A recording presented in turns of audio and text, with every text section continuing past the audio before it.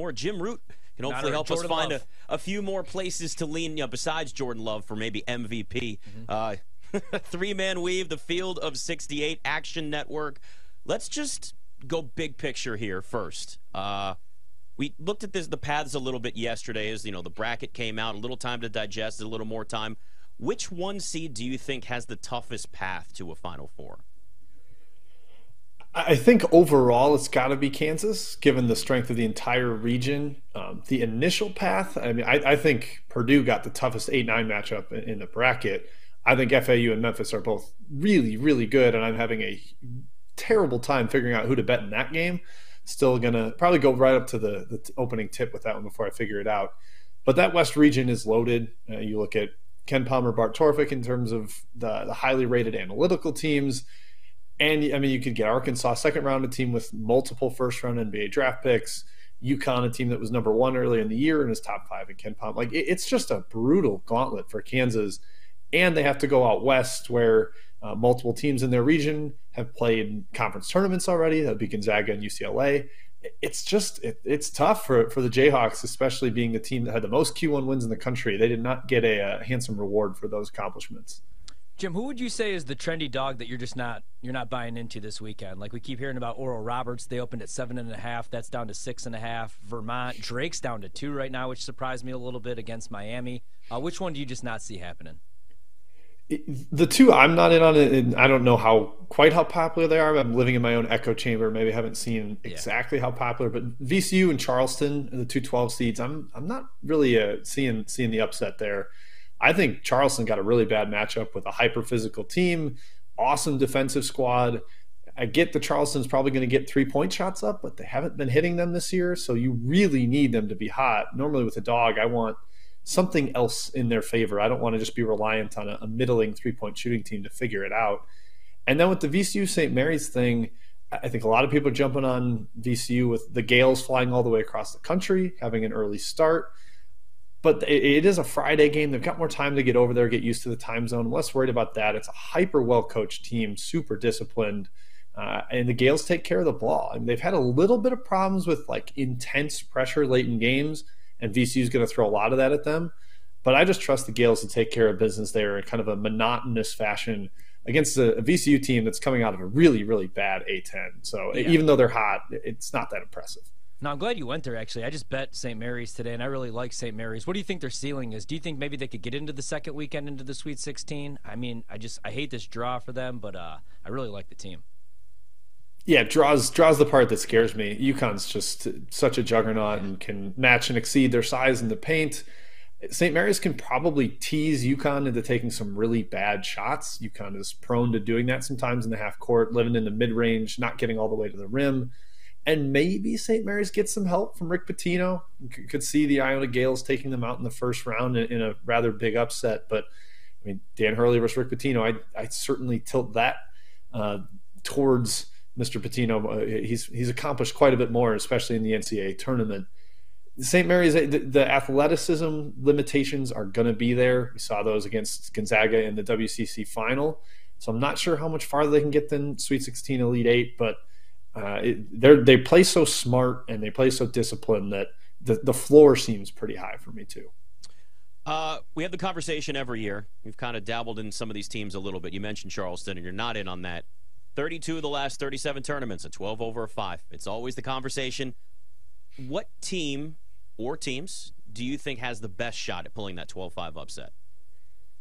Yeah, it's a vanilla answer, but I got to say Drake. I know the spread's only like 2.5, so it's not going really out on a limb here, but I just think it makes sense. It's a hyper-experienced team with size, shooting, a true star in the son of the coach, Tucker DeVries. And Miami, it's a little bit limited right now. If Norchad Omiir's not in there, they're bad up front. Like, they've got real issues.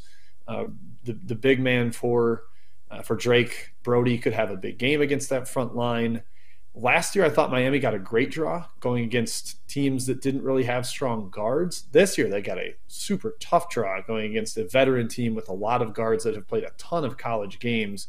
So I think Drake's my prime candidate there, followed by Oral Roberts, even though that spread is a little wider than St. Mary's or San Diego State. Yeah, I hate all the matchups for all the teams that I had circled, like all the Cinderella teams or, like all the mid-major teams I feel like just got absolutely screwed again this year. What do you think? I mean, the West is absolutely crazy. So, I mean, like you said, Kansas got hosed a little bit there. What are your thoughts on UCLA now without Jalen Clark, who today was named a Defensive Player of the Year finalist? He's not going to be around, obviously. They're the 2 seed. You think UCLA can make a run, or who do you like coming out there? I still do think UCLA can. They're going to play games in the mud, half court. Their defense is fantastic, even without Clark. It sounds like Adem Bona is going to be good to go. Their big man, he's been like arguably their second best defender all year, so they need him in there. And if he's there, that certainly helps. I'm not super scared of their 7-10 draw, which definitely helps. Northwestern, Boise State are just kind of shrug. Okay defensive teams, but such limited offensive upside that I'm not too worried about them. Then you get the Gonzaga TCU potential matchup in the Sweet 16. I really like both those squads. TCU, I picked to the Final Four since the preseason. I rode through it all through the year. Now they end up in a really difficult region. So I'm basically going back and forth between taking TCU, the 6th seed, making that Cinderella run kind of to the Final Four, or sticking with UCLA despite the loss of Clark. And I reserve the right to change this at some point, but right now I'm sitting on TCU, but I definitely think UCLA can get there. Talking to Jim Root, BetMGM tonight. When you watched Alabama in the SEC tournament, I mean, there was a point for a while where, I mean, let's be honest, there was a distraction, multiple distractions off the court with this team and the Brandon Miller situation. And once that news was announced and Brandon Miller's name was certainly put out there in the reports, the team played differently. But it felt like they flipped a switch in the SEC tournament. Do you think, and again, we can only look at this team and go by what we've seen recently, but do you think that they've now put that behind them and kind of tossed that distraction aside, or could it still be an issue in the tournament? I could see it still being an issue. I do agree with you. They looked like they had their mojo back, playing a lot more free, open. It's a team that loves to get up and down, but also has an elite defense. And we saw pretty much all of that on display in Nashville. But as you get further in the tournament, you get more of the media opportunities. You get a lot more questions about it from people. Like if they get to the Final Four, it's going to be nonstop. And there's these, solo rooms where it's just a player getting interviewed. There's not a media rep with them from the school. And they're going to have to answer a lot of these questions or find a way to just kind of brush them off. And it still could be a little bit of distraction. It's a young team that does play a lot of freshmen, even outside of Miller. So I do think they got past it on the court, but it could pop up again as they get further and further into the big dance. What do you do with Houston right now? I mean, I still like them to at least get to the Sweet 16, even if Sasser's not back. But, I mean, how do you take them to the Final Four or keep advancing them in your bracket until you get the news, like if he's going to be available or not? I love Houston. I'm sort of convinced he's going to be able to play. He's had a bunch of little knocks all season. And it felt like, he went through warm-ups against Memphis. Seemed like he could have maybe played. I don't know what they'll do with him in the first game. I don't necessarily think they need him against Northern Kentucky because they're just going to dominate the offensive glass. But the defensive floor is so high for them because of how well they challenge jumpers. And the offense is always saved by the offensive glass. So I think I'm still going to ride with them. And by the time they desperately need Sasser, I think he'll be back to full health. So I'm still very in on Houston. A little spoiler, they are my title pick still, have been since the preseason. I'm not going to let a little tender groin knock me off that one. And listen, in any year, this could be the year where you just say, let's just settle with the team that may be the most complete team in college basketball with all of the chaos that we've had. Duke's been a part of that chaos too, and it felt like they're kind of with almost a similar narrative where North Carolina was last year. Obviously not the same team by any stretch, but really coming on and getting hot at the end of the season. I know one of the big things, obviously they're healthy. 17-1 when you actually have your full lineup out there. But from what you've seen from Duke and then winning the ACC title, they're a 5 seed right now. You certainly didn't take them as the 5 seed most likely to get upset. What do you think the ceiling is for this Duke team in the tournament? It's high. I think they could go to the Final Four because I don't believe a whole ton in their region. I think, to me, in my opinion, Purdue is the weakest 1 seed because of their guard play and because they're so reliant on a big man. Kansas State's the weakest 3 seed by pretty much every analytical measure you look at.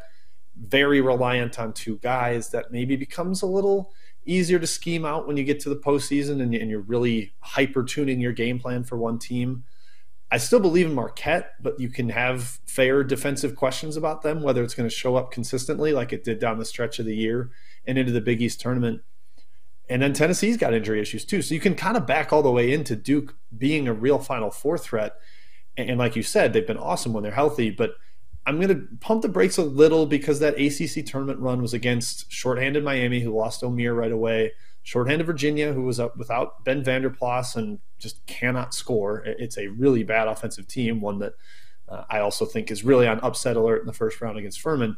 So there's asterisks around how well Duke is playing right now, but the upside is there. The talent is there. The guys they brought in the offseason, both steady veterans and high upside freshmen, seem to be delivering on their roles. Roach is healthy.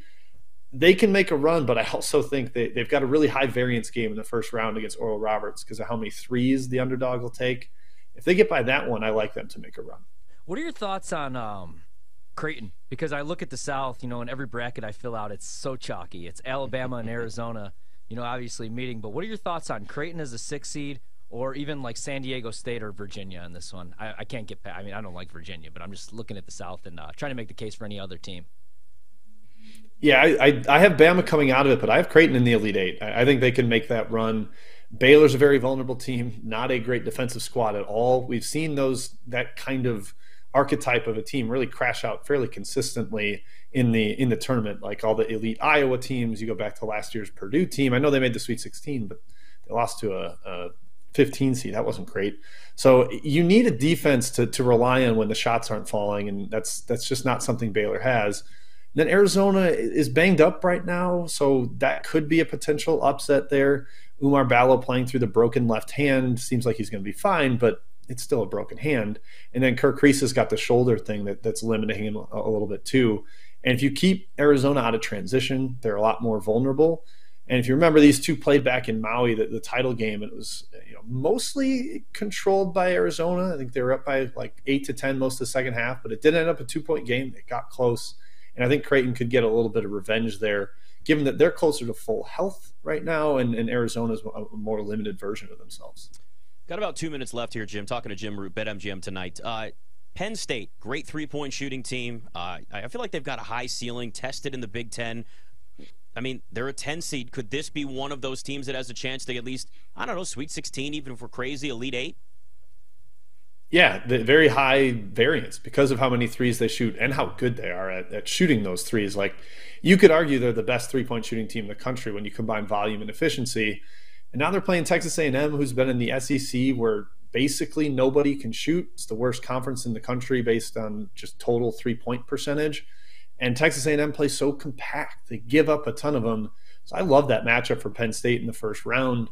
Then you go to Texas. That maybe is a little dicier with how the Longhorns are playing right now. I mean, they just ran through the Big 12 tournament. Super impressive what they did there.